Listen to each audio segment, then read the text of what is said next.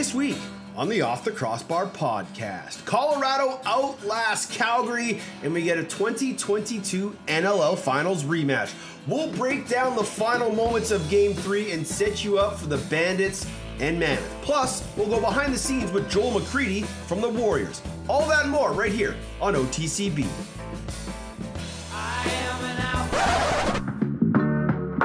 Good evening and welcome, ladies and gentlemen, alongside Pat Gregoire. My name is Teddy Jenner, and boy, have we got an absolute beauty for you tonight.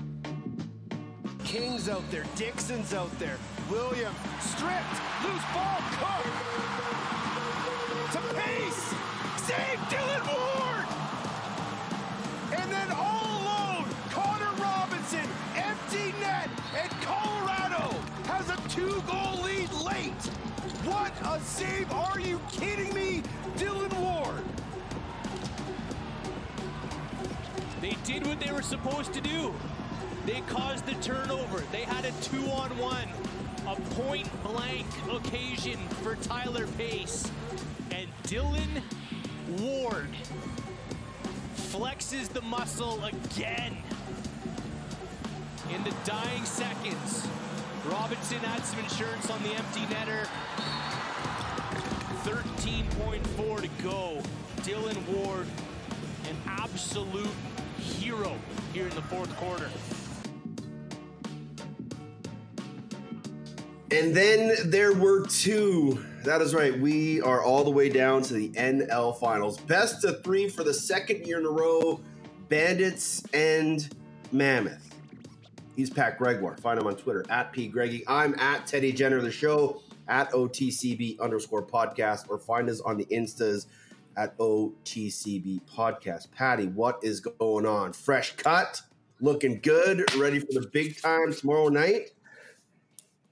What's going on? Well, it's NLL Finals. It's finally here. Everyone was talking about an all-Canadian showdown, Calgary, Toronto, or maybe you'd see a rematch from the finals a couple of years ago against Buffalo and Calgary. But Colorado had different plans for us. And maybe the best matchup was just sitting under our nose. And right no one brought this up. And it was right there for us. And I can't wait. Yeah. This is going to be an absolute banger of a series. Man, it's the classic high-powered offense, stout defense, two teams that run in transition, two incredible coaches that have a long storied past with each other. Man, is it going to be a damn good series. And I hope it goes the distance. I hope it goes 3 again. I honestly have no idea what is going to happen, though. Like, I am so torn because, like, nobody's been able to stop Buffalo in the last month. But then you get this Colorado team that beats San Diego by a goal, essentially beats Calgary by a goal and their 2 wins, the empty netter at the end. But Dillon Ward's goals against has gone down like a full 2 points. Matt Vince's goals against is like 707. Like, it is stupid what these two teams are doing right now. I'm going to be very interested to see how Patty Coyle and Andrew McBride game plan for this potent Buffalo Bandits offense, because Rochester had no chance. Toronto had no answer over 2 games.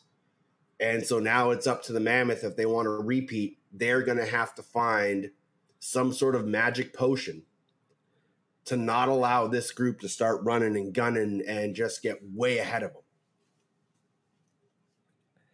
This matchup, like, again, when you talk about, like, from a quick, immediate outside look, obviously you're drawn to the Bandits, and you mentioned how they're just playing at a different level, especially offensively. And then you look at Dillon Ward and him elevating his game to another level. But then you flip the series then on its head, and you look at Buffalo's defense and what Matt Vince has been like. The defense was remarkable. They allowed just 3 goals in the fourth quarters of their 3 playoff games. Like, they have shut teams down late, put them out, did not have any doubt that the game was not over. On the other side, you have Colorado, who, of course, yes, the offensive numbers aren't nearly as impressive, but the D-core is pretty much the same. The goalie's pretty much the same. But now you have a healthy Ryan Lee in this offense. You have a healthy Eli McLaughlin in this offense.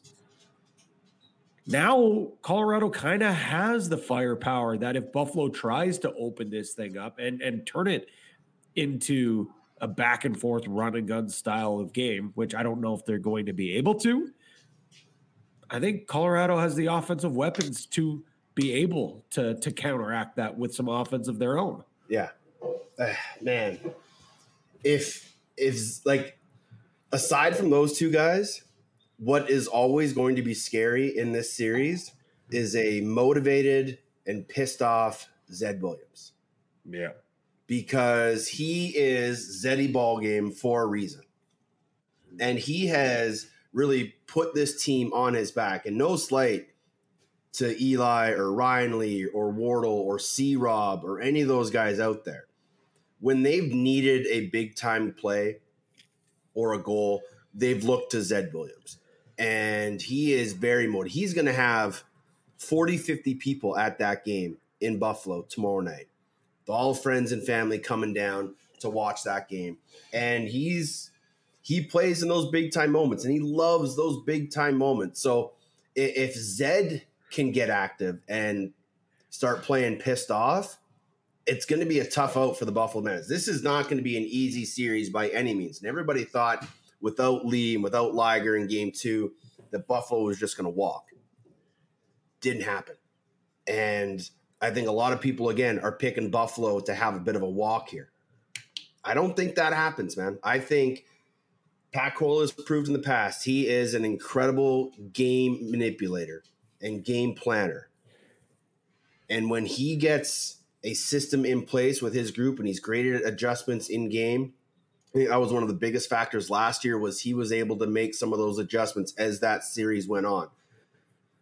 And, man, I cannot wait for this series. But let's go back quickly to game 3. And again, another unbelievable game between Calgary and Colorado. Like back and forth, the place was going bananas. Calgary was up, Colorado came back. They finally found a lead late. And then in the dying seconds, Tyler Pace and Tanner Cook cause a turnover. And they have the most glorious chance to tie that game. And of course, he runs into a wall named Dillon Ward. He was in the crease, though. No, I didn't want. I don't want to take that away because I mean the save was ridiculous. The other save that was between the 5-hole when Ward he just got enough of it. Yeah, just got enough. Might have been, I think, maybe even. I don't want to say more impressive because I mean when you have Pace on the doorstep, that's massive. But just enough, like. But he was doing that whole fourth quarter. Like he got one off the front end of a stick off Jesse King.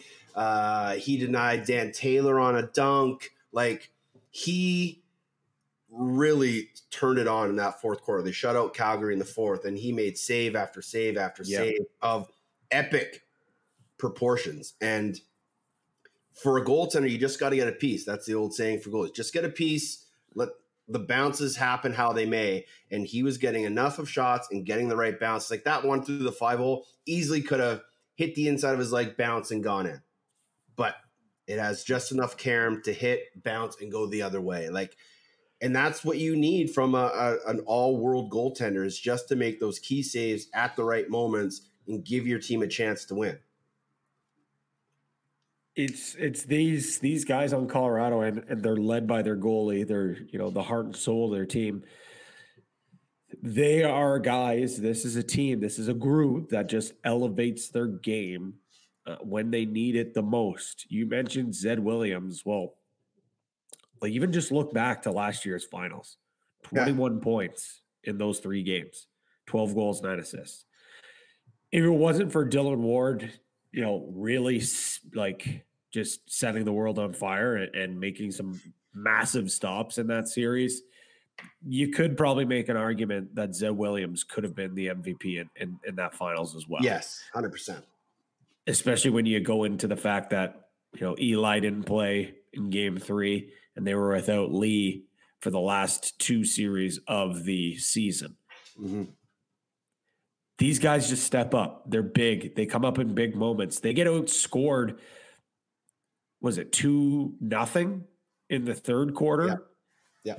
But instead, they flip the game on its head and then outscore, like you said, Colorado 3-0. Yeah, I know one of them's an empty netter, but they just figure a way to win. They suck the life out of you. You can't keep them in games because they're just going to find ways to win. And I think that's going to be a big part of Buffalo's game plan is try to get on those crazy runs like you saw with Toronto and try to pull away. Don't allow Colorado to stay within it, because if they stay within punching distance, there's a good chance they're going to drag you in the mud and come out with a win here. Warren Jeffrey had a goal and 2 assists, including the game-winning goal. Yep. He has found another gear, and that's scary because they've kind of been waiting for this from him. He is a black hole. Pat Coyle will call him that 9 times out of 10 when talking about him defensively. But now he's scored in back-to-back games. He's pushing in transition. He's playing huge minutes. And when they lost Josh Sullivan, they asked Warren Jeffrey to kind of go to his other side. Yeah. And, that's not always the easiest for a defender because now your stick's underneath. You can't take away topside. But, man, he was just eliminating guys shift after shift. And now he's found a bit of a scoring touch, and the Moose is loose. And that's a huge part of their game if they can find some more transition because, there's no Joey Capito anymore. So it's Tim Edwards, it's Warren Jeffrey, it's Jordan Gillis. It's these guys running the floor in transition that are going to have to play a big role because, Buffalo is going to run and, they're going to push the tempo. So like you said, if Colorado can match that energy and stay within punching distance as that game goes on, these are 2 of the best fourth quarter teams left standing. And there might not be no goals in the second half, the way these 2 goaltenders are playing. It really is. And I think the way that Buffalo's offense and just the explosion that we've seen in this playoffs kind of just has shined and put this defense and what Matt Vince is doing in the shadows. And it should not be the case because this defense, again, similar to what we're talking about with Colorado, they've stepped up and taken their game to another level. You talk about the fourth quarters, man, this is something that I'm going to be looking at late and deep in games. 14 goals scored in the fourth quarter during the playoffs for the Mammoth. Bandits only allowed 3 in the fourth quarter. I already mentioned that earlier. Like, that is insane. That is 2 teams that it's a good reason why they're here because when it's late, when it means the most, and yes, I know Buffalo really hasn't played a close game in the playoffs yet, which I mean, some hot take artists might say that, maybe that's a bad thing because they haven't had any adversity. Well, I think this group has had enough adversity over the years. They know what's going to stop them from winning a championship. But late in the fourth quarter, man, it's going to be who's going to rise to the top. Is it going to be Colorado with an offense that comes to life, or is it going to be that Buffalo defense that kind of suffocates you and forces all the shots to come from where Matt Vin wants to see them and fall into that game plan? 9 goals against in the second half alone for this Buffalo Bandits team. Like they only gave up 21 goals in the first 2 rounds. Like, it's crazy what that team has done. And we've talked about it all year long, how this is a team on a mission. We talked about it last year, how this was a team on a mission. Well, they've lost the last 2. They've lost 3 of the last 4 or 5, dating back to Saskatchewan. This is a team and a core group of guys that understands the moment that is in front of them. And as much as I would love to see Colorado go back to back, I just think this is a team that is destined to finish this off and finally get over that peak, because, you know, if it does happen, who knows about if Vino comes back and some of these older veterans. But man, this core group is hungry, and it starts with Josh and it starts with Dane. Then you get the supporting cast of Kluch and Byrne and Dahoga and Chase Fraser if he's healthy. And now you got Ian McKay scoring and staying and playing up front. This is a well-rounded team, and they have been all season long. If they can stay healthy, that is the biggest sort of asterisk for any team that's going to win. But we saw what Colorado did last year in spite of their injuries. It was next man up. Who fills that void, and who can give you 60 minutes for 2 solid games? And if you do that, you can become an NLL champion. When you look at this Bandits roster, man, you mentioned hungry. There's no denying that this team is hungry, because Matt Vince obviously has his 3 championships. Ethan O'Connor has a championship with Georgia. But when you look through the entire roster, because this core has been together so long, Dane Smith, no championships, but 3 finals losses. Josh Byrne, no championship, 2 finals losses. Kyle Buchanan, 0 championships, 2 final losses. Clarice Kluche, 2 final losses, no championship. Ian McKay, 2 final losses, no championship. Nick Weiss, 3 final losses, no championship. Steve Priolo, no championship. Like, this is a team, like you said, they have the experience of getting to a championship. They just haven't got over the hump. But sometimes that loss and the feeling of pain and having that, you know, drive to know we've been here 3 times. Mm-hmm. This might be the last time we get a chance as this group to do it. Yep. It's do or die, because let's be honest, if they don't get it done, I think we're seeing a much different Buffalo Bandits team next year. I think if they get it done, they'll be a little different as well. But yeah, go back to 2016, they lose in 2 games to Saskatchewan. Jeff Cornwall scores that goal with 2 seconds left. 2019, they lose in 2 games. Reese Dutch scores the OT winner. Last year, they lose in 3 games.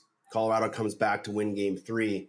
Like, this is a team that hasn't gotten many bounces when they've needed it in those championship moments. So it'll be very interesting to see, you know, if they do fall behind or they do lose game 1, how this team reacts to some adversity, because, you know, we haven't seen it in the playoffs, and they've been pushed during the regular season, but maybe that's just the level that they're on right now, that they have been cruising through the East. But what will happen if they face some adversity and things don't start going their way and they get behind and they're losing and things like that? Vino doesn't have a solid start. How will they react to that adversity when some doubt starts to sink in? It will be very interesting to see how this team does it. And, you know, you talked about experience. They haven't changed their lineup all playoffs. It's been the same 17-2 all 3 games. So there's that cohesiveness and that chemistry. Whereas Colorado has had some guys in and out due to injuries and things like that, but they're also returning 17 of 19 from their championship team last year. Plus they get Lee and Liger back. So it's very similar to last year's team. The only real new guys are Downey, Garrison, and I think that's it. Only the new guy, you know, Brett McIntyre is still a rookie, but he got into a couple games. So, you know, they're still the same team for the most part. So you can go back and look at past film and past games and still see very similar dynamics to these clubs. So again, the game planning and the coaching strategies and the in-game adjustments are going to be what comes down to decide this series as it goes on, because there's going to be runs, like you said. Both teams are going to have them. I don't think we'll see 2 teams going 25-plus minutes without scoring like we did in Game 3. But I think there are going to be peaks and valleys in this series, and it's going to come down to who can manage the highs and lows and who can make the least polarizing mistakes to allow their team to have the most success. And that's kind of builds up for a beautiful championship. Yeah, Because they're just so well matched. You could argue that again, like, and I had this conversation with a couple of guys on Colorado, like, how much do you take from the finals? And they say, like, of course, it's a lot of it is confidence, knowing that you've beat this group before. Mm-hmm. And when you look at their team, it's very much the same, but they also know that this Buffalo team is playing on a different level. The urgency is a lot different, and Buffalo will even say it. The urgency's a lot different as well. They feel like, Josh Byrne was the one who specifically told me this, and on our call heading into the series against Toronto, that over the last few seasons, it was championship, just focusing on getting there, and the process along the way kind of got lost. Whereas this year, it's been about focusing on the process to get to that championship. Because sometimes when you're so focused on your end goal, you forget how you get there. Mm-hmm. And he felt that once they were there, this is it. We're going to get this done. Now they know it's the process, and they're very close, but they are making it evidently clear that the process still isn't done yet. They have to complete this series to get to that ultimate goal. Yeah, if you're focused too much on the goal, you lose sight of the process. So I think that's very well spoken from that Bandits leadership group, because they understand and because they've been there. Like you said, when you continually focus on the end goal, when things don't go your way, you kind of lose sight and lose focus of what you're still trying to be focusing on doing. So, right, man, I cannot wait for this thing to get started. You got a thumbs up, thumbs down? Thumbs up. And we might have talked about it. I don't know if we did or not, because last week, because I don't think it was officially official, but thumbs up for me goes to the NLL Cup Finals week 1, and just the way that this is going to work, especially with ESPN. Yes. And I know a lot of folks. My thumbs up is the exact same thing. Okay. Well, maybe I'll let you take over. No. Continue. You got this. Okay. I got faith in you, man. I believe that this has the potential to be one of the highest viewed, if not the highest viewed, especially game 2, games in the United States. Obviously, with Saturday night, you have 2 semifinals of the NCAA Men's D1 Finals. Yep. And it rolls right into game number 1. But the big one I'm really focused on, Monday, Memorial Day, huge holiday in the States, a huge holiday for lacrosse fans. Yep. The NCAA Finals goes that afternoon, and literally right after, boom, before anyone can change the channel, game 2 of the NLL Finals on ESPN. I believe, is it ESPN 2? The Deuce. That's a lot of viewers. That's a lot of eyeballs. Mm-hmm. Yes, college lacrosse fans will be watching, no doubt. Casual sports fans, though, usually tend to tune into that. Yep. Alumni of those 2 programs, whether they're into lacrosse or not, this is an opportunity to get into some of the other fan bases that are either fans of lacrosse or enjoy watching lacrosse, or hardcore field lacrosse fans, whatever it may be. This is now an opportunity to get inside their homes, give them a first look at the product that is the NLL, which, in my opinion, with this finals, couldn't set up for a better introduction to box lacrosse. I think this should be a recurring thing. I think this is how it should be done for the future. Obviously, a Canadian team being in the finals would maybe throw that Monday off, because it's obviously not a holiday up here in Canada. So I don't know if a lot of the Canadian teams would be thrilled about having that Monday game.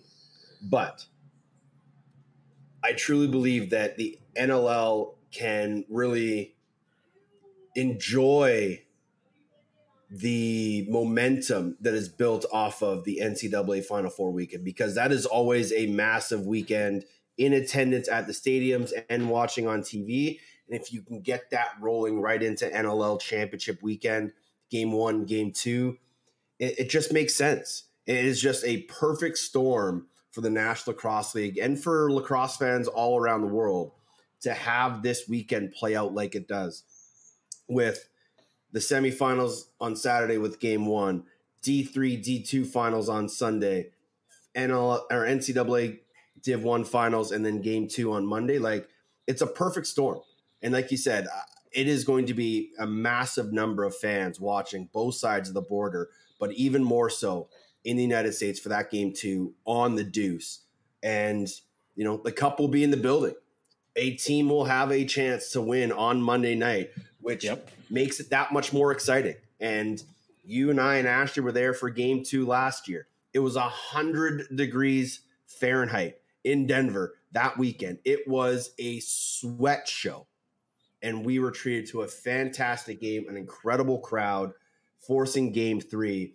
And I just can't wait. It's going to be an unbelievable lacrosse weekend, both sides of the border, on TV, TSN, TSN Plus, ESPN Plus, ESPN2. It's going to be unbelievable, man. I can't applaud the NLL enough for making this work, and both teams for agreeing to have it play out like this, because it just, like a 4:00 local time game, it's going to be unbelievable. I know. Again, kudos to the NLL, like you said. Kudos to them for having a vision, having a plan. Like, this was talked about by Brett Fruit a long time ago. Like, this is something that he and the board for the NLL saw an opportunity and took it.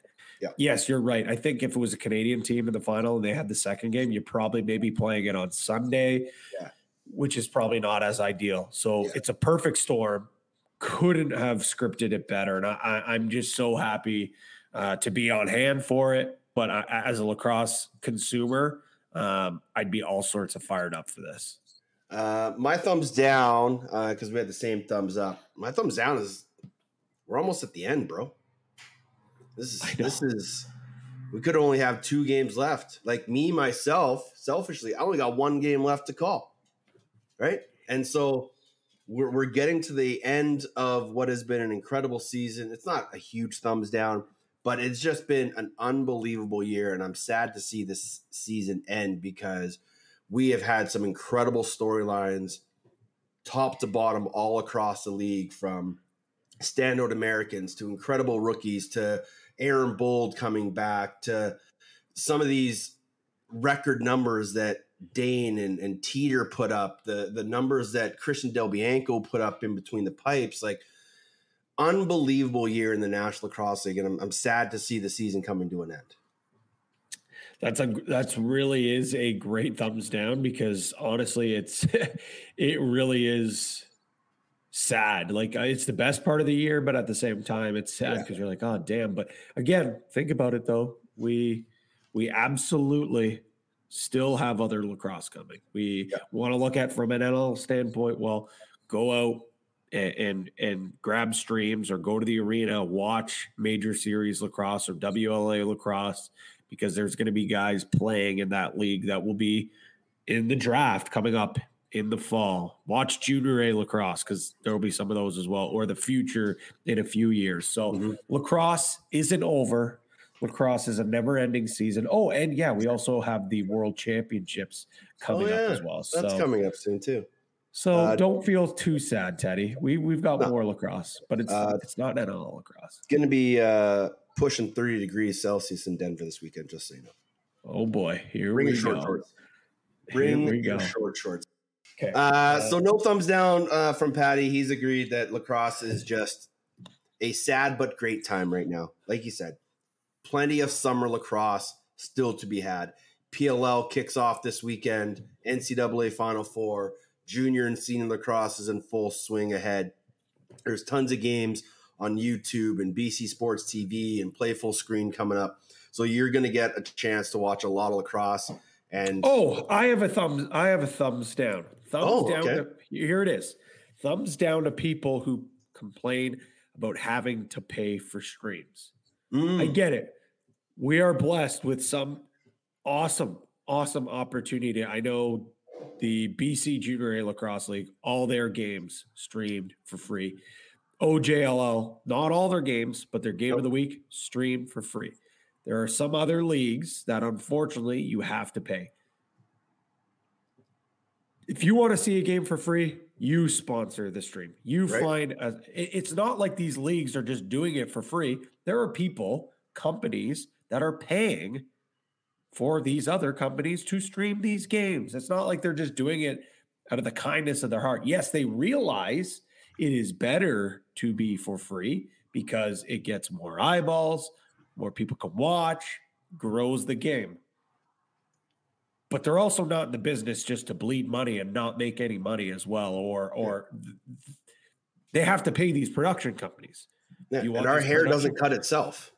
Exactly. So if the league you're trying to stream or the tournament or whatever it may be, you have to pay money for it.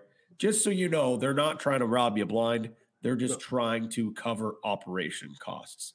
So thumbs down to those. Yes, I get it. I much prefer watching lacrosse for free. It's great. And bravo to those sponsors that do step up and stream those, because you are the ones that make it happen. Just keep in mind, it's not the broadcast company or the league that are trying to burn you for money here. Yeah. Get off your wallet if you don't like it, as the kids say these days. All right, that's thumbs up, thumbs down. We're going to talk to Joel McCready in a little bit after we do some awards here. But Joel, obviously the senior director of lacrosse operations for the Vancouver Warriors, he and I had a great chat about kind of what their off season is going to look like. And I think this might be something we kind of do a little bit more of during this off season, just kind of, especially leading up to the draft, talk to some people behind the scenes of what teams are doing and where they're going. So great chat with Joel McCready coming up. But the NLL Awards are out and they are official. And as of today, Christian Del Bianco is the second ever goaltender to win MVP. I don't want to say it was a runaway, but it wasn't really close. I know we're not supposed to tip our ballots, but I think I made it evidently very clear that he was my choice for MVP. When you look at the award itself, the meaning behind it, most valuable player, well, there really wasn't a team that had more value to his team. Not just him stopping the ball, his ability to throw the ball unlocked a level of transition that was so difficult to defend. And it's awesome to see a non-forward win. Now, on the flip side, Dane Smith, Jeff Teat. Dane's won MVPs before. Teat is going to win a few MVPs before he retires. So that kind of makes it a little bit easier to swallow. But for the season that Bianco had, how do you not give it to him? How do you not give it to him? A single season record of 1,080 minutes and 19 seconds. Had a career high 13 wins. Roughnecks had a franchise high with 13 wins, had 19 assists on the year. He had 415 voting points. Dane Smith finished second with 358 and Jeff Teat at 323. Are you surprised that Dane got more votes or points than Teeter? No, I'm really not, because I think a lot of people hold a lot of water to the fact that if you're an MVP, you have to make the playoffs. I think a lot of people have that mindset. And, Dane Smith also, he was the one offensive player that played every single game this year for the Bandits. We saw Josh Byrne go down. We saw Chris Kluche miss a chunk of season. Dogan Nanako. Chase Fraser didn't start the right. And the one consistent was Dane Smith, putting up numbers and breaking his own single season assist record. So yes and no. Surprised, because I thought Teat would have been the second, but again, how do you argue with Dane Smith and what he does continuously season after season? As I drop money on the table, Jonathan Donville is your NLL Rookie of the Year. He had 90 points. He was second on the team with 67 assists, 4 shy of Jeff Teat's single-season rookie record. He had 543 points. Dauber finished second at 356, tied with Jack Hanna. So that pretty much means that producer Donnie got all the first-place votes, and Dobson and Hanna split everything else. That was pretty much a no-brainer. One of the few sort of runaways that I had on my ballot of guys winning award that were just sort of the no-brainers. But what a year. We talked about kind of off the start, the year of the rookie this year in the National Lacrosse League. You know, you throw in Danny Logan, you throw in Jake Boudreau, you throw in some of these other rookies that were out there in the National Lacrosse League. Just an incredible season for the future of our game. The all-rookie team, Jake Boudreau, Dobson, Donville, Hanna, Logan, and John Piatelli from the Firewolves, 53rd overall pick back in 2022, played 16 games, 18 goals, 21 assists, 4th among rookies. He was 5th on the team in scoring 68 loose balls, which was 5th among rookies, and another American player, you know, making a name for himself. You know, Hanna, Logan, Piatelli, 3 Americans who are going to have long careers in the National Lacrosse League. But again, just going to show that the growth of the Americans playing indoors, whether they have experience or not, the guys are buying in and having a ton of success. And that bodes well for the future of our game. It's pretty crazy. That was the first time actually that kind of registered that half of the all rookie team were Americans. Mm-hmm. Pretty wild considering, you know, where this game is, but it just goes to show you how quickly it is growing. And these guys are adapting to the box game, want to play the box game. And of course, I'm being a little bit biased here as a guy I coached and very close with, and Dylan Robinson. Would have loved to see him there, but I think his injury near the end of the year kind of put him away from possibly being on that ballot there. But a goalie too, obviously Dobson came second, so you knew he was going to be there, but it's not too often you see a rookie goalie make such a great impact on their team. So kudos to Dobson. Again, Donville was the choice. It was always Jonathan Donville. Dobson made a great push in the second half, but from start to finish, from tip to tail, there wasn't a better rookie in the NLL than Johnny Donville. First team all league or all pro, whatever you want to call it. Dane Smith, Jeff Teat, Zach Currier, Latrell Harris, Graham Hossack, Christian Del Bianco. Second team all league, or as I like to call it, the Toronto Rock All-Stars. Connor Field, Tom Schreiber, Shalon Rogers, Brad Cree, Steve Priolo, and Nick Rose. I can't really argue with those teams. They're just the best of the best in the National Lacrosse League. And again, just showcasing how great our talent is. Del Bianco also wins Goalie of the Year. Zach Currier repeats his Transition Player of the Year. And maybe the one that surprised me the most of these awards, Latrell Harris winning Defender of the Year, 357 points.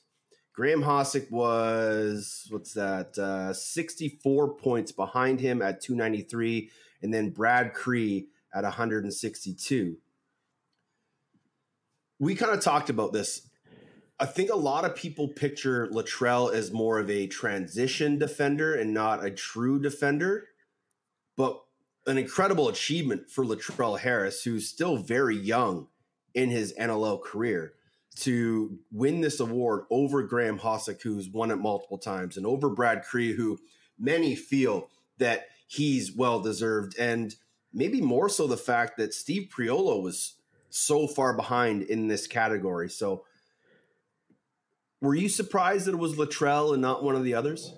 Yeah, I definitely was surprised. And again, it's not a knock on Latrell Harris, because I actually had him quite high on my Transition Player of the Year ballot. He had 30 points. He, again, similar to Dane Smith, when other bodies were out of the lineup, he was one of the consistent ones alongside Brad Cree. And he elevated his game to the next level. But where I thought he elevated it the most was in that transition game, playing high pace, getting involved in the rush. So that's why I, again, see him more as a transition player. And that's why, again, I kind of was surprised to see him, not because I didn't think he's worthy of an award, because I think he's a star in this league and is only getting better. But I guess it just goes to show you how much people appreciate his defensive game, that they see him as a defender that's able to join the rush and score in transition. Zach Currier had 440 points for Transition Player of the Year, followed by Challen and Reed Bowering. Goaltender of the Year, Christian Del Bianco, 594 points, 150 points clear of Nick Rose, and then Matt Vince way down at 276 points. So it's, there were some runaways, but I think a lot of them were very highly contested. And then Coach of the Year, Kurt Malosky, 444 points as he helped the Roughnecks to a franchise record 13 wins, his first Les Bartley. And then Dan Carey. Hold on. Before we get to Dan Carey, because well-deserved Dan Carey, but how the hell is that Mouse's first Coach of the Year? Like, that's crazy. It is insane that that's his first Coach of the Year. So unbelievably deserving. But I knew that was the case, but every time I read it and hear it, it still just clicks in the back of my head saying, how did he win this earlier? But I think there is no doubt this year is the best coaching job we've ever seen from him. And that's saying a lot, because he is one hell of a coach. Past winners of the Les Bartley Award, obviously Tracy Kluski won it last year. Paul Day won it in 2020. JT and Rich Kilgore 2019. Derek Keenan 2018. Ed Como 2017. Glenn Clark in 2016. So yeah, he's been in contention. He's only been nominated one other year. Two other years. 2014 when Derek Keenan won. 2019 when JT and Richie won, and then this year. So, there were a lot of those years where the Roughnecks were a third or fourth place team, or a team that kind of was slow to start. This was probably their best year start to finish most consistently. And I think that's kind of why he got the nod, because of how consistent they were. And Brad Challoner said this, because I know a lot of people were like, how is JT not up for the award? Or how is Patrick Merrill not up for the award, when they both led their teams to first in their respective conferences? Brad said it this way. When he looks at voting for Coach of the Year, in his mind, it's who did the most with the least. And I don't want to make it a slight, because Calgary's very talented and very deep.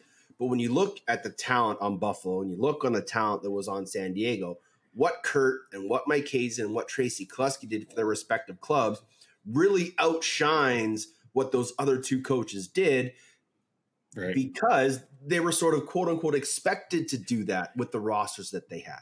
I think a lot of people saw Calgary, no Berg, no Dixon, no Doby. They were going to have a down year.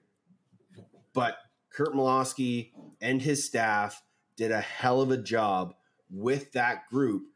And again, a franchise best 13 wins. They were battling for first all the way to the final weekend. And you can't take that away from a guy who is 8th in the league history with 90 wins, just 3 behind Les Bartley himself. So shout out to Kurt Malosky, who did an incredible job. One of my favorite people in the entire National Lacrosse League, and thoroughly, thoroughly happy for him to win that award. And another guy I'm incredibly happy for is Dan Carey. He took a team that struggled in their first year with a 4-14 record to a team that was 10-8. They were hot out of the gates. They cooled off late. Obviously, the season didn't end the way they wanted to, but he did an incredible job molding that roster. They get Connor Fields. They get Hogarth playing some good minutes. Thomas Vela chipped in, who was a former draft pick of theirs. Obviously, Rylan Hartley is going to be an all-star goaltender in years to come. But taking a 4-14 team to a 10-8 playoff team, battling for a home floor game, you can't not argue with what he did with that group. It's so apparent that his hard work over the last couple of years finally came to fruition, and I think it's not just an award for this year. Yes, I know it literally is, but like I think a lot of the hard work also comes from the previous years in drafting and what he did building this team. But I think that the standout is taking a risk, going out, grabbing Connor Fields, and giving him the opportunity to become a number one and one of the top offensive players in the NLL this year. And he did it. And I think that's why he got so many votes, is because he turned this Rochester team, who were the longest shot odds to win the NLL Cup, and made the postseason. Kudos to him. Yeah. Lyle Thompson wins his 5th straight Lyle Thompson Award. Again, Miles will just name it after him. And Dan Dawson wins his 2nd Teammate of the Year award. But, awards aside, I said it on Twitter. These are 2 of the best role models, icons, legends, sportsmen of our game. And truly, truly great honors for both of these men. And, we don't know if Triple D is going to be coming back next year. His body is getting a little long in the tooth, but he's still in incredible shape, takes care of himself off the floor. But to win, a Teammate of the Year award for a guy like that just speaks volumes. And then what can you say about Lyle Thompson? Just an unbelievable player and teammate and torchbearer for our game.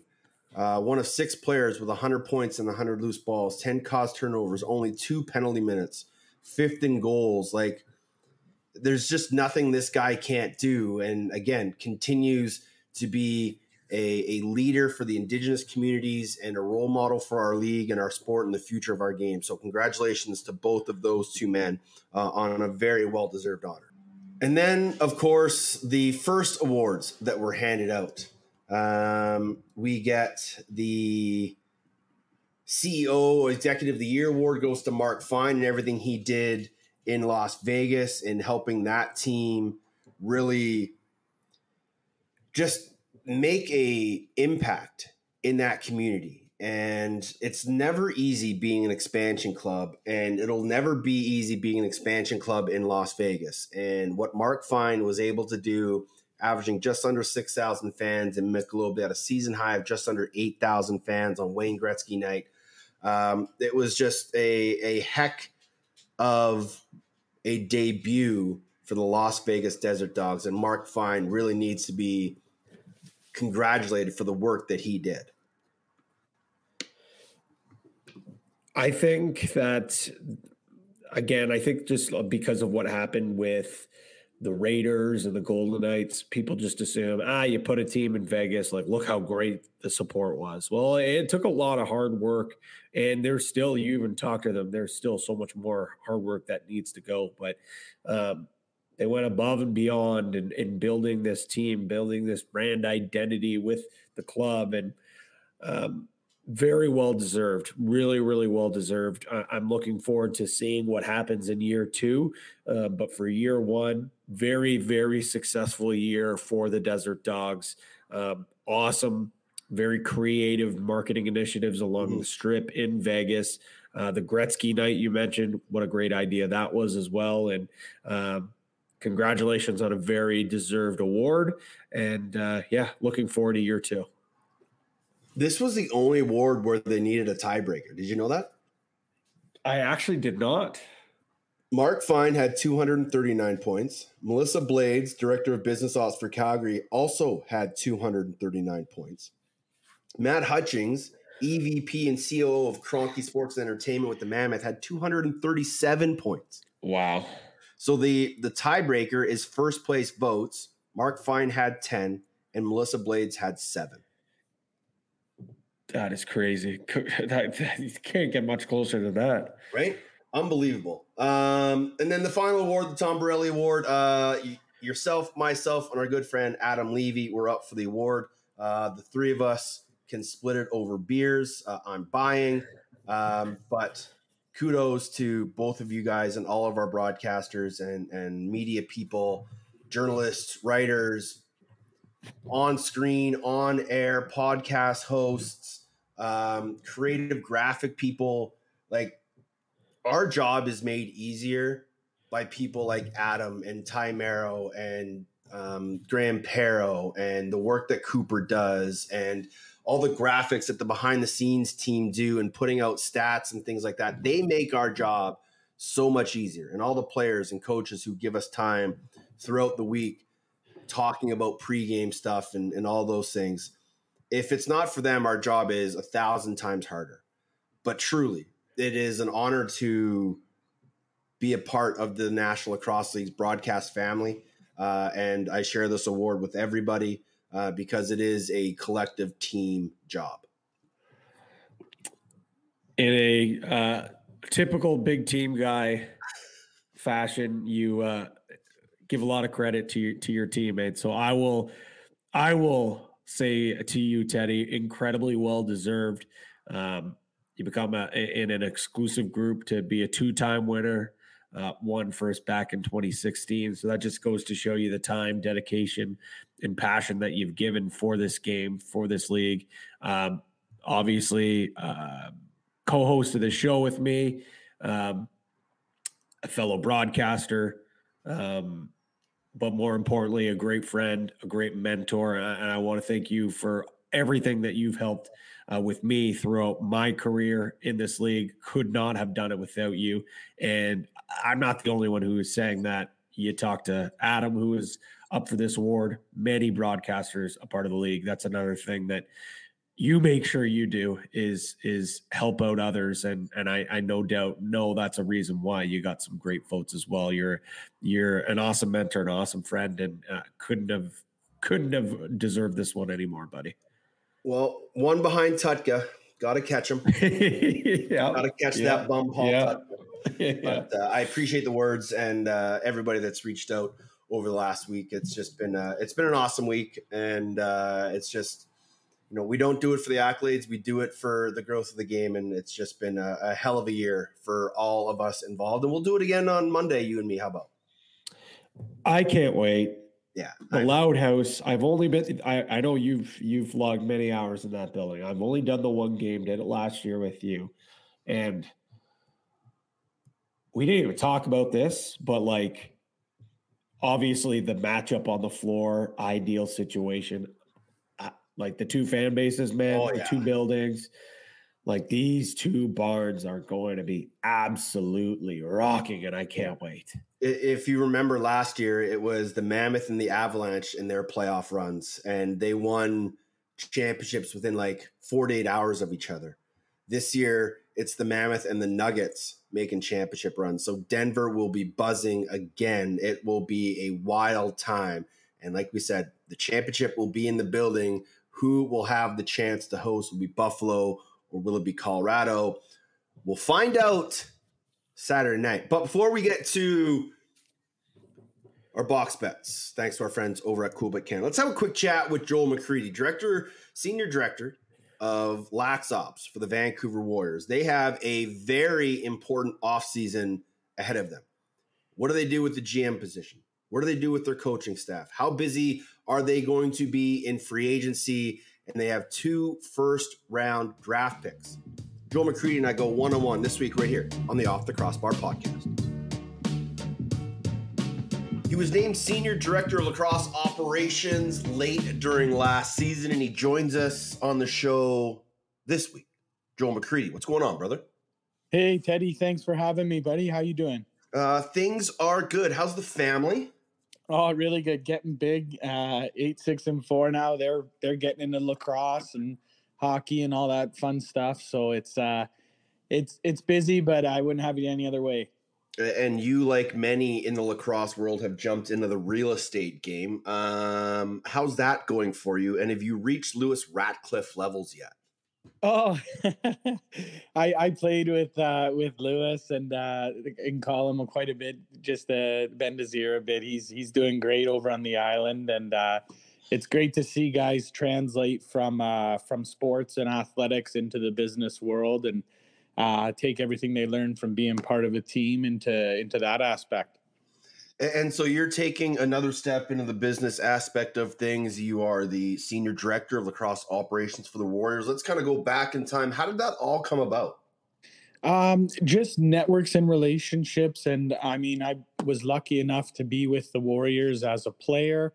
And this was my first year on the other side of things, learning about the other side of the game. And, I was really fortunate to go from being a player and getting to play in the NLL, and now having the opportunity to be part of the CSE family and see how it all works behind the scenes, and also how much ownership is invested, especially in Vancouver, on bringing a winning team. It's really inspiring to see.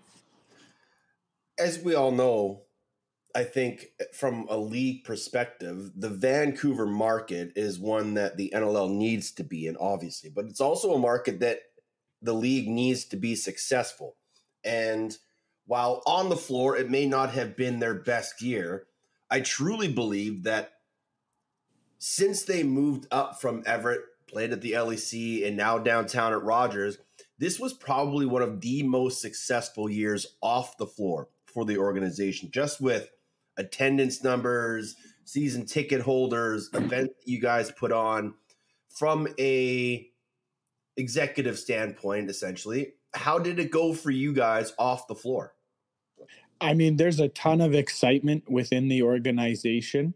We're this off season, we're going to be very active. I think we've put ourselves in a great position with some great draft picks, some great young guys coming in, and also with free agency, we plan to be active. And I think if we put all those pieces to the puzzle, I mean, that there's a ton of buzz and excitement in BC around this team. And we're really invested in putting a winner on the floor. And I know personally, being in there behind the scenes, ownership is all in, right? They're fully committed to doing what they have to do to build a winner here. And this offseason, I think, is going to be even more exciting than what we had this season. Yeah, and I think, and we've talked on this podcast quite a bit, that this is an important offseason for the franchise, not only, to get a winning product, but, there's questions about, who will be the GM, who will be behind the bench, who's sort of going to be putting all of these deals and pieces in place. So again, if you can take us sort of in those conversations, who's leading those conversations, like to have the discussions about whether Troy comes back or not, or do you guys go out and find somebody else? Well, I think the best way to summarize that would say that we're entering an evaluation process for the whole organization, right? We want to kind of change the structure, and there has been a lot of candidates for those positions. Now, what we would do is it would be a full empowerment at that position, like really someone who would want to steer the ship, right? It'd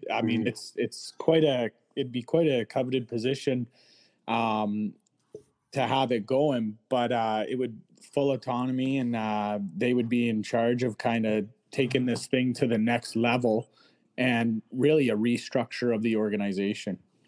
Is this a search for a GM and a head coach? Is it a search for someone who can do both?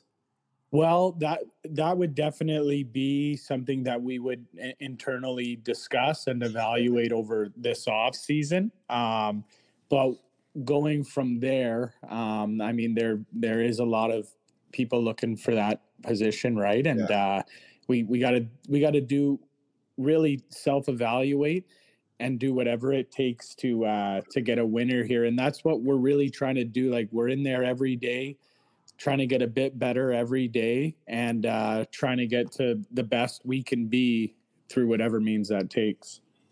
You mentioned some good draft picks. Obviously, Owen Grant and Brian Robb were on your draft list this year. Hunter Vines as well. Are you expecting those guys to report for camp next year and be a part of this organization? I mean, yeah, we're extremely excited that Owen's coming out. He's he's a generational player, and just watching him in the field game and everything, we're very excited for him to get out here, and I think the feeling is mutual. He's very excited to get to Vancouver as well.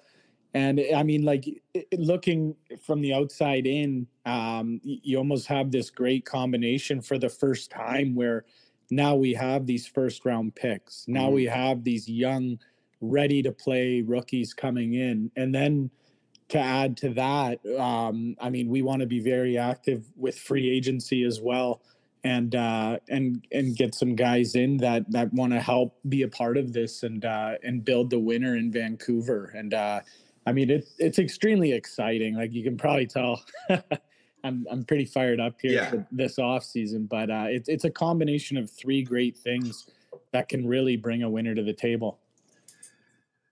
You guys have the number 2 pick and the number 7 pick as it stands right now. How active are you in either trading up, trading down, trying to use those as capital to get some experienced bodies?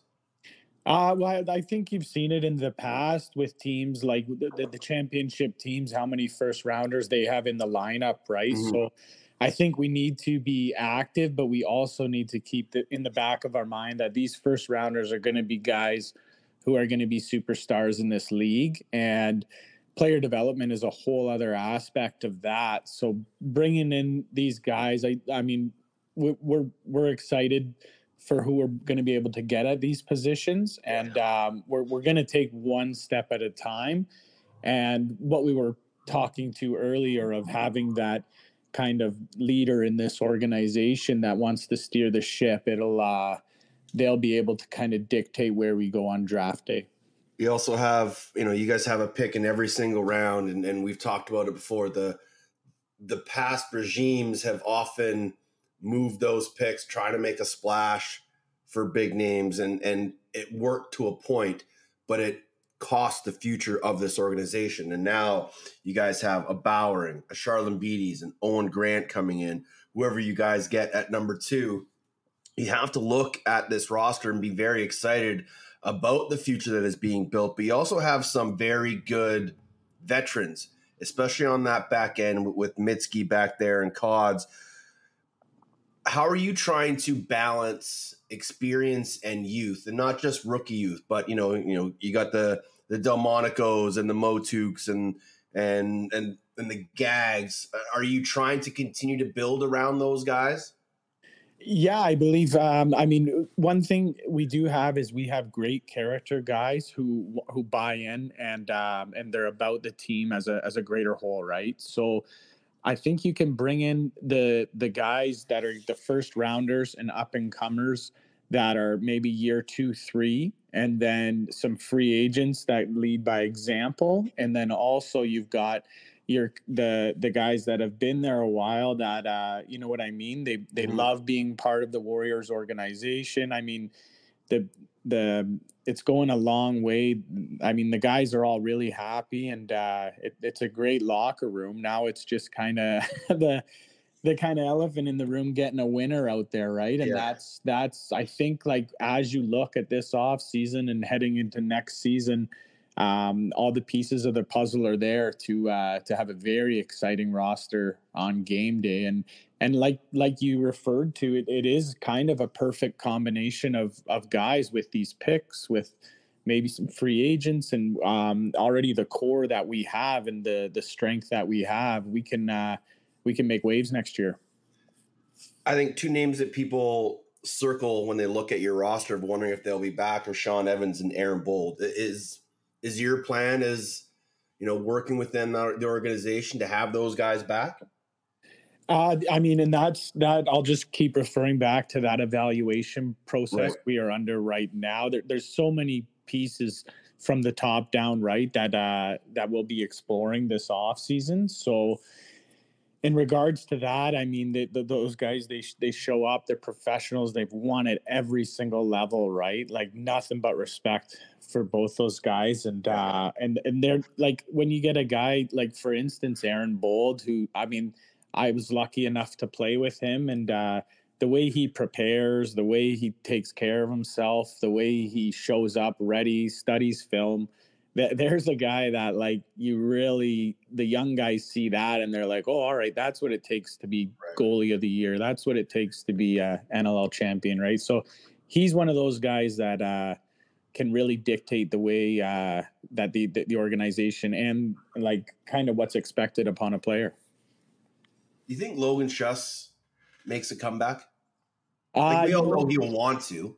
Yeah, no, I love Logan, and I had some terrible injuries myself, but I mean, I think so. Like the guy, he absolutely loves to play, and I just knowing him, like he's definitely going to take his rehab. I've talked to him a couple of times. I reached out to him when it happened. You hate to see a guy go down, right? Like it's the worst, but.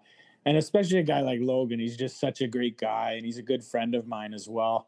Yeah. I think he'll definitely battle back. I know he's when one door closes, another opens, and he's kind of ran right into the coaching world as well this summer. So it's a guy like that. There's always going to be opportunities for him, and I think he loves the game so much. He'll be back. There's no holding a guy like that back. When you look at free agency, what is the position that you guys feel is the most imperative to try and fill? Well, I mean, there's a lot of really attractive free agents out there this year when you kind of run through the list of who's going to be available. I mean, there's always kind of some guys will get franchised, obviously. Yep. Some guys just, you know what I mean? And it's really, I mean, that will come down to the general manager come August 1st when we start free agency. But I mean, there's like, if you can imagine, say you bolster, say 2D, and then you there's some superstar forwards out there that might want to call Vancouver home, right? And then you kind of go from there, and that's all as well a part of what we're doing daily, right? Identifying the needs and what would be a good fit, and really guys who want to come and help build Vancouver into the winner it can be, and it's extremely exciting. We always talked about how Toronto had an advantage, and even to an extent Buffalo and Rochester, because those guys in the GTA could all drive to games. There wasn't much flying, and so they had a bit of a stronghold on trying to get those free agents who wanted to come home. You guys are in a very lucky position where they're sort of the only team, save for maybe except Calgary, in the area. So how much does that play into luring guys home and say, hey, you got a chance to come home and play in your backyard? That has to be a very big selling point. Yeah, and I can reflect to that personally. I mean, moving from Rochester to Vancouver, it changed my life for me, right? I was able to be with the kids more and be with the family more and love playing at home. And I think you're right. It will be an advantage just where we're located, right? And I mean, another advantage that we have as well is just being behind the scenes, getting to see it this year for the first time, just how all in ownership is, especially with they're using their resources to help the guys out. And I mean, it's very exciting. And as a player, I know if I was still playing, I'd be very excited of what's going on in Vancouver as well. Is this the best this organization, like best position this team has been in? Like you've been a part of this team for a number of years, an organization in different idiocies, but is this the best place this franchise has been in a while? I strongly believe so. I think, I mean, the excitement is there. There's buzz, like you go to the arenas just if I'm coaching my daughters or watching a game, and everybody's very excited about what we're building here. And we're doing a lot more community involvement as well. Like we've got the summer camps coming up this summer for kids that want to be involved there. We've done some partnerships with the WLA and being out there in the community. And it's nice too, because we're kind of been able to branch downtown to the communities where primarily lacrosse is played, right? And we've been active and with our Sticks for Schools program. I know it's done a lot. And what's really been great about it is just how much my phones rang from local guys. And you know how it is, like lacrosse is good people, the saying that I always hear, right? And everybody I like has been calling me like, hey, what's going on? Like, what are we gonna do? What's the plan? And it's cool because it's BC's team, right? And there is just a ton of buzz, and I think especially this off season with that perfect storm of, for the first time, some you know what I mean, some real high draft picks, some guys, first rounders that are turning into studs in the league, and then now we've got a great core and some free agents that will be active with, and I strongly believe in the statement you said. This is the best position, and I think this offseason is going to be huge. Obviously, you've talked about the decision-making process behind the scenes, but to really get that ball going forward, you need that captain of the ship driving it. When do you guys hope to have that decision made? Because, August 1st will come around quite quickly, and you want to make sure you're going into that with a guy who's going to be in charge. Yes, and that's what we are discussing every single day right now. And it is kind of an internal review and evaluation process. So, I mean, it could, you know what I mean? It's kind of one of those things where you just have to keep working, and you obviously have to give whoever enough time to prepare themselves for free agency, for the draft, for training camp, because it's a unique league. And I think that's kind of where I was able to bring in a bit of insight is the guys, they got crazy schedules. They got, you know what I mean? Like it's a different way of practice, travel. So having I'm not far enough removed with the player insight where I can say like, oh, you know what, we might have a bit of an advantage doing this. And everything that I've brought up, they're all in. They go, hey, if that'll help us win, let's do it. So they are all in. It's great. Fully committed. All right. Tough question to end this thing here. Who wins, Buffalo or Colorado? That is a tough question. Ward versus Vince, right? It's in the league's funny. Like it's almost sometimes like you see Rochester this year come out to that hot start. They were undefeated for a while, and it's almost who's hot at the right time, I find, in this league. And it's just hard to bet against Buffalo right now. They just seem so hot, right? And that Toronto team was unreal, and they kind of, you know what I mean? They were lighting it up, and also I got to play with Matt Vince, and it's hard to bet against him any day. So what you're saying is you're taking Buffalo. It might be a bit straight on that side, but we'll never know. It's I guess we'll find out soon. But it's two great goaltenders, lots of strong defense. Colorado did a good job with Calgary there at the end of that game, and regardless, it's going to be great to watch. Well, it's always great chatting with you, buddy.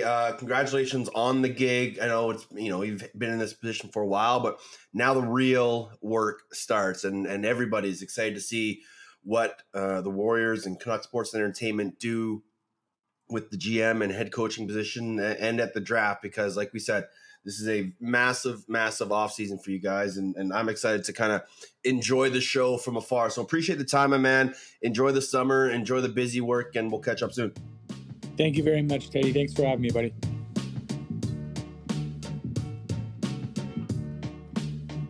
All right, Creed wouldn't tip his hand who he was cheering for in the finals, but he does have a relationship with Matt Vince. They go way back, so I think he's kind of leaning towards the Buffalo Bandits. Pat, which way are you leaning? I want a game 3. I don't care who wins. Yeah, I want a game 3. Let's go. Game 3, overtime. Bring it on. I think you would make a pretty good point that I think he's probably cheering for Matt Vince in Buffalo, but maybe he's cheering for Colorado because maybe a guy that you maybe hinted at might want a different challenge for a job, maybe some more responsibilities. Do you catch my drift? One of the things he said. He said, we kind of talked about there's probably some people on their short list of candidates for their GM and/or head coaching job that might still be coaching. Yeah, that's exactly what came to my mind when that was brought up. Just looking at our timeline of the show, I remember down at the bottom we have our season predictions. GM of the year, we both got wrong. Coach of the year, we both got wrong. We both had Donnie for rookie of the year. Okay. Transition player, I had Courier, you had Latrell. Goalie of the year, I had Rosie, you had Wardo. And MVP, I had Courier, you had Stat. So we got 2 right out of the big 6. I'm counting Latrell half right because he won an award, but didn't win the right award that I wanted him to win. So just goes to show, even we are wrong more often than not. But where we often aren't wrong is when it comes to BoxBets. Time now for BoxBets, your source for all the lines, odds, and props from across the world of lacrosse. Brought to you by CoolBet.com.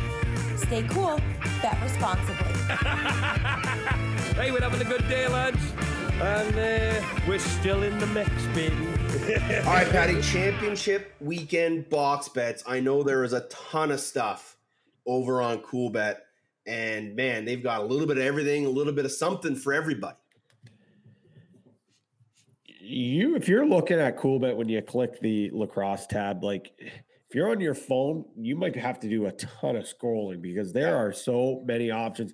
Got NLL, obviously, game 1 odds are ready to roll. Game 2 will probably be the next day, right after game 1. You'll already be able to get those odds. But you also have an opportunity to bet on the winner. It doesn't matter about game 1, 2, 3, whatever it is.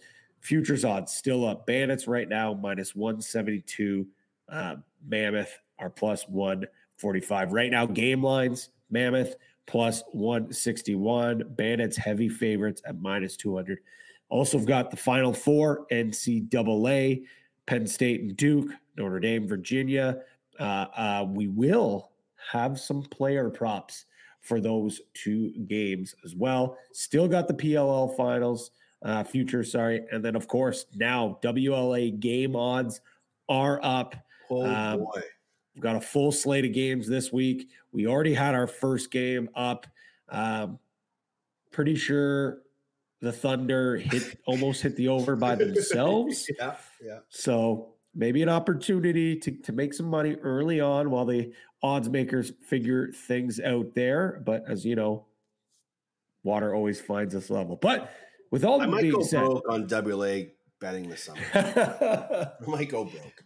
Oh God, that's great. Now with that being said, there's so much lacrosse to pick.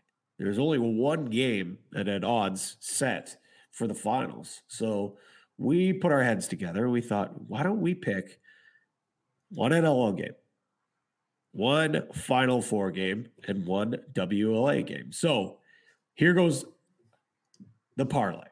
Mammoth +2.5 against the Bandits in game 1. Duke to win against Penn State. And of course, had to keep you happy. Victoria Shamrocks to win over Maple Ridge Barraris. I believe that game's on Sunday. Yeah. You put all those 3 together, you get it at +225. That's a good one. I know the number's not super juicy, but Duke is a heavy favorite. Victoria's a pretty heavy favorite. And we're getting 2.5 goals on the Mammoth. That kind of surprised me how heavy favorites Buffalo is. But obviously, odds makers like the way that the Bandits are playing. And of course, the Bandits absolute wagon at home. Yeah. It is going to be a wild one. Who do you have in your own card in the NCAA? I got to go with Duke, man. Dyson Williams. Got to ride with Duke. I know I'm a Notre Dame fan in just about every other sport. Virginia's tough, obviously, as well. A ton of Canadians on that team, a couple Canadians on that team with Cormier and McCombie, the Mimico twosome there. Yeah. Penn State's plucky, but I got to go with Duke. Got to go with my boy Dyson Williams. That offense is ridiculous. How about you? Plus 350 for Penn State. That's a juicy money line. I think I might have to fade it though. But I will. I think I will take an under of 25.5. I think both defenses are going to play incredibly strong.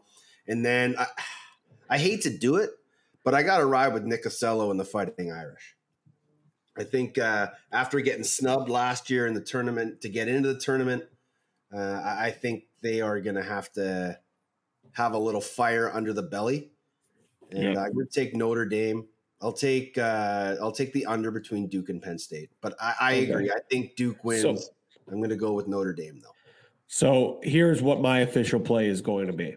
I'm going to go Duke, Notre Dame, money line parlay gets you to plus 147 at CoolBet right now. So you're getting plus money for two ACC teams to come out with a win here. Notre Dame, you said it, Ocello, great defense. They've got the Kavanaugh brothers, electric. Yeah.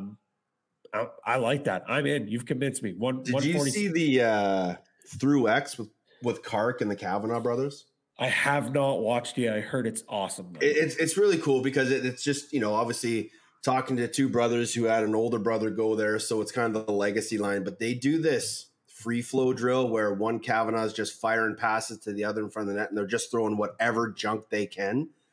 And it's, as a coach, like, oh man, I hate seeing these videos because now my kids are going to go and try that stuff, right? Yeah. But you're like, it's such a good drill because especially in field lacrosse where it's so bang, bang, and you often have just a minute, not even like a quick second to think. You have to throw that junk.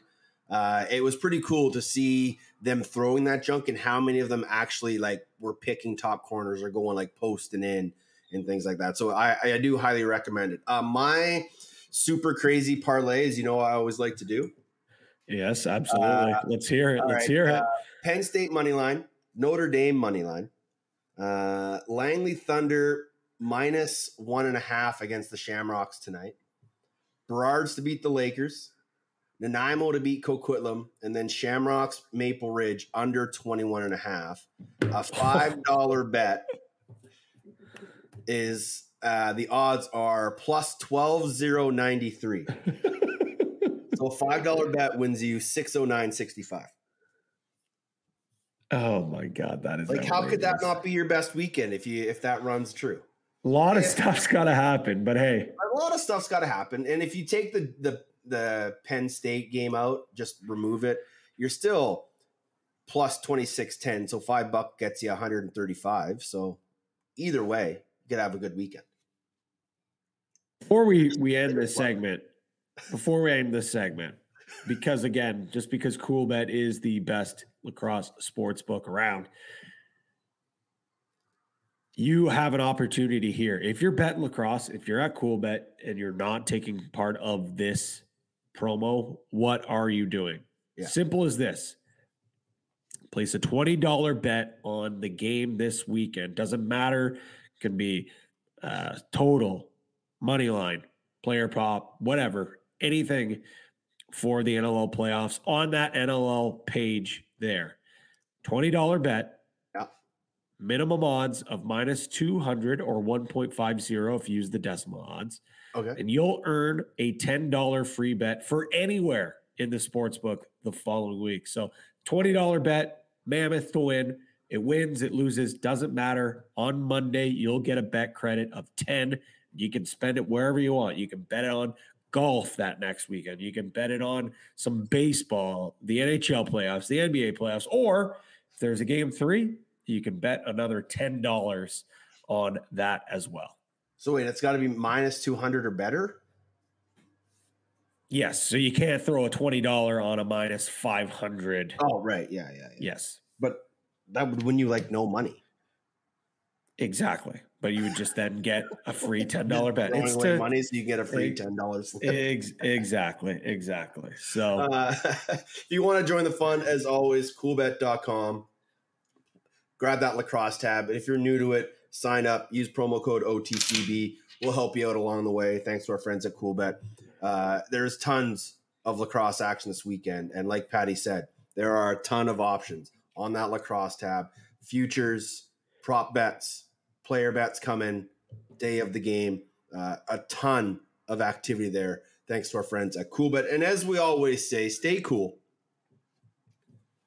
Bet responsibly. How are the iHeads doing, Patty? It's getting better. Getting better. Picked up our second win of the season over a very tough Aurelia team. Guys are coming back from school pretty much now. We've got our starting goalie back from school. But we're a young team, Teddy. Really, really young team. Super athletic, very skilled. But as you know, junior lacrosse is a different beast, right? You got to play that full 60 minutes. And we're now starting to figure it out. But the hole might be too dig to dig us out, but I think we're ready to make a run here. And I think that it's going to be a great learning experience for these guys to feel what a playoff push is. And I believe 100% we can make this push and get into the postseason. But I think it's taught these guys that, you can't start out slow. A 20-game season might seem like it's a lot, but with a blink of an eye, oh, shoot, the season's halfway done. So I think there's a lot to learn from here. Yeah. You guys got games this weekend? One game Saturday afternoon against the Gales, which I will be missing. But that's. But you're not going to call a game and then quickly drive across the border? I mean, I could have maybe, but I don't know how our producer and probably John Abbott would be feeling about that one. So I know he gets nervous about these things. So, but John, I'm just getting through Nexus right now. I'll be there in 20 minutes. I'm coming, buddy. Just do the open without me. How are the Shamrocks doing, Teddy? We are rolling. Like yourselves, we are pretty young. We're starting to get guys back from college. We're starting to get the trickle-down effect from the junior A's. Had a good win against Coquitlam over the weekend. We've got Poco tomorrow and Langley on Sunday. So I'll be at the Saturday game. Won't be at the Sunday game. But it's been a good start. We are rolling. I'd like to bring our PIMs down a little bit. But things are going well. It'll all change because, as you know, being an Ontario guy, when a national championship is in your province, there will always be the odd team that likes to load up and stack up. So we're almost at our full roster of where we're probably going to be at the end of the year. There's probably maybe one or two guys that we're still waiting to hear about, but it'll be interesting to see what Poco does, who are the hosts, and then what Coquitlam does, who is always our number one rival, because essentially Poco's in. So it's going to be us and Coquitlam battling out for that second spot in the Founders. And, there's rumors that they're going to go heavy with fifth years and trying to load up their roster, but it doesn't make much sense to me when they're still a team that has a shot at going to the Minto Cup. So it'll be interesting to see when we get to the deadline what teams' final rosters are going to look like, because you just never know, what fifth years are going to trickle down and what guys aren't going to be there, or teams hiding guys in junior A and loading up their tier 1 team. It's all yet to be decided, but those decisions don't have to be made for another month. But as it sits right now, we're in a pretty good spot. I'd love to hear that. That's exciting. There's nothing more intriguing than the inner rumblings of who's loading up, who's going for who. And it's crazy to think, like, I know we're about halfway, but we're already hearing a lot of that stuff and who's going to be buyers and sellers. And got to toot our own horns, although I'm not the offensive coach. So take something. Ironhead sitting with the second best power play percentage. There we go. OJ sitting at a 46.94 percentage. Only Six Nations has a better with a 57.45. That is just ridiculous. Absolutely ridiculous. But there just goes to show we've got talent. Just got to put it together 5-on-5. We are at a .907 PK, second in the league. Our power play, not so hot. We'll get better. Though. Thanks to Joel McCready for stopping by and giving some time to talk about the Warriors. But obviously the big news of the week is Christian Del Bianco is your second ever goalie to win the MVP. Congratulations to him and all of the NLL Award winners. You guys are all freaking fantastic and just continually shows of how great our league is, our sport is, and our athletes are. And then, of course, game one, Bandits, Mammoth, a rematch of last year. It goes from Bandit Land. John Abbott, yourself, Pat Gregoire, and Ashley Docking will be on the call. You and Doc will fly out and join me in Colorado for game two. Don't forget, TSN, TSN Plus, ESPN Plus for game one, The Deuce for game two. Of course, also on ESPN Plus. Tune in, watch the games, enjoy the games. One other caveat, every time the Colorado Mammoth have been to a finals, they have won and they have beaten the Buffalo Bandits. Take that for what it is. But sometimes history likes to repeat itself. But also, as we learned from WWE, teams will often, a la Brock Lesnar, eat, sleep, and conquer the streak. He's Pat Gregoire. Find him at P. Greggy. I'm at Teddy Jenner. The show is at OTCB_podcast or on Instagram at OTCBPocast. Patty, always a pleasure, my friend. Any final words for our fans? If you have an opportunity to go to the game, go. Yes. If you don't, though, which is okay, we're not going to ticket shame you guys. Find a TV, flip it on TSN if you're north of the border. If you're south of the border, turn it on ESPN. If you're at a bar, ask for it to be on.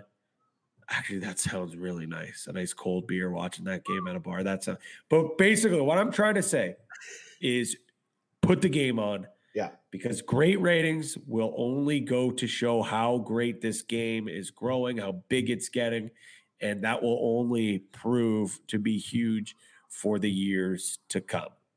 And you're going to watch awesome lacrosse. Yeah, and you're going to watch some awesome lacrosse. And Pat already looks good with his new haircut. It will be a record-setting numbered weekend for viewers. Patty talked about at the top. It is an incredibly perfect storm for the NCAA and the NLL to be having these championships on the same weekend, rolling in one into the other. It will be a coach's nightmare. If you go to a game, take a friend. If you take a friend, take two. And if you take some friends, buy them a beer, cold beer, the National Lacrosse League, a perfect combination. Until we speak again, stay safe and be excellent to each other.